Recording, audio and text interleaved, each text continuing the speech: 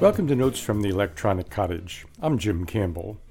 There's an old saw that says, in real estate, only three things matter: location, location, and location. Whatever the truth of that saying in real estate, it's very true in the digital world.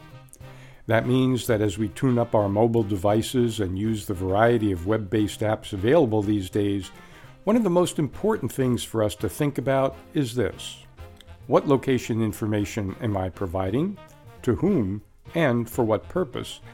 And do I really want to do that? Obvious location-based services can be extremely convenient. If a person uses Google Maps, for example, or MapQuest, and provides a current location, driving directions are available, as well as all types of information about attractions and eateries and so on.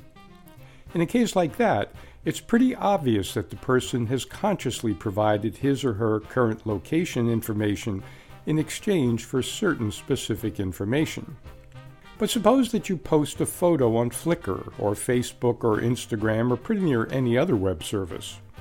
That digital photo, whether from a camera or a cell phone, reports exactly where you are to within a few feet and at what time, and that you're probably not aware that that's happening as you post it.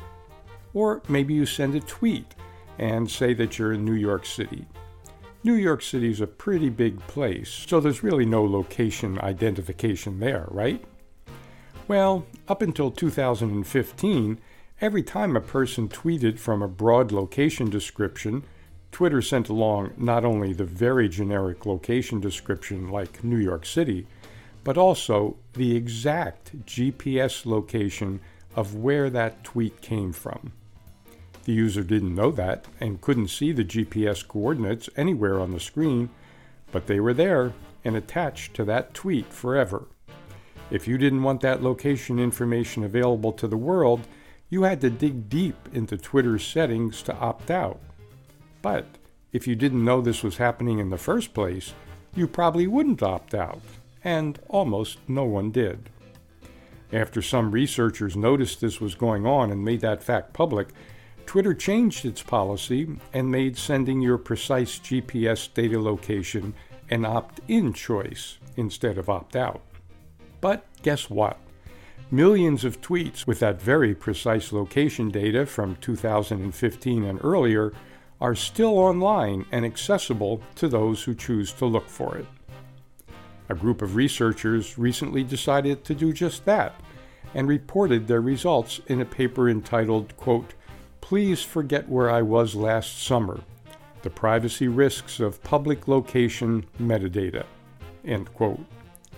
The title's humorous. The topic is not. The abstract of that paper is too long to read in its entirety here, but a few lines can provide a sense of what those researchers found.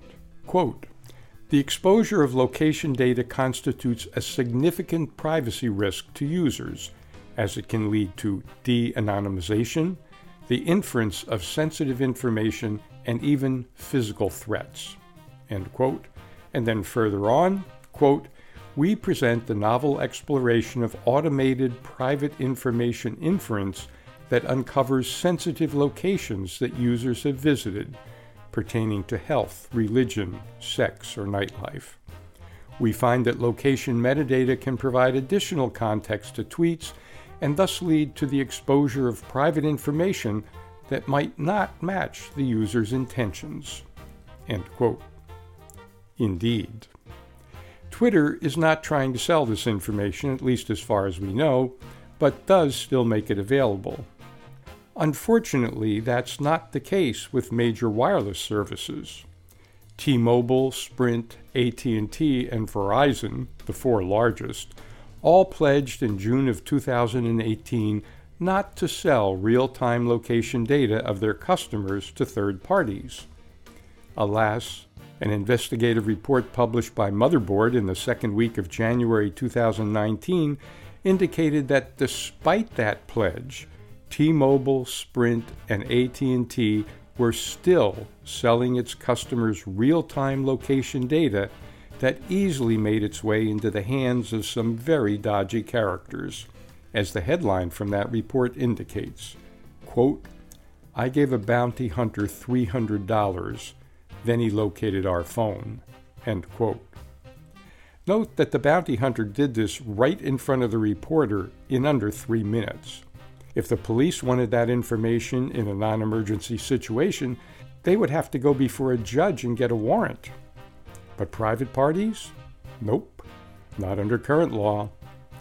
So, your cell phone company is charging you a pretty penny for using their services and then selling when, where, and how you use your phone to others who apparently can do with that information what they want. It seems like any service we use these days is gathering location information about us and selling it as fast as they can. Here's another recent headline, quote, "LA sues the Weather Channel over selling users' location data," end quote. The headline is from Sophos.com, which goes on to note that, quote, "Los Angeles has sued the Weather Channel, claiming that it's been posing as a personalized local weather data, alerts, and forecasts app, but in truth makes profits by tracking users throughout the day and night so as to sell their private, personal location data," end quote. Now, lest we get too upset about phone companies or the Weather Channel, note that a recent New York Times report indicates that at least 75 other supposed service providers are doing the same thing. So, some listeners may say, so what's the big deal about my location information? The big deal is what it can tell about a person's everyday life. From the conclusion of a research paper from 2017 entitled, quote, "Extracting Places and Activities from GPS Traces Using Hierarchical Conditional Random Fields," end quote. Quote, "The analysis of a GPS trace collected over a week takes approximately 1 minute on a standard desktop PC. In addition to being able to learn a person's significant locations, it can now infer low-level activities such as walking, working, or getting into a bus. We demonstrate that the model can be trained from a group of persons and then applied successfully to a different person, achieving more than 85% accuracy in determining low-level activities and above 90% accuracy in detecting and labeling significant places. Our model achieves virtually identical accuracy both with and without a street map. The output of our system can also be used to generate textual summaries of a person's daily activities," end quote. Bottom line, if we prefer not to have the intimate details of our daily lives put into, quote, "textual summaries of a person's daily activities," end quote, we'd best pay attention to limiting what location data others are gathering about us and location data that we're giving up as we live our daily digital lives.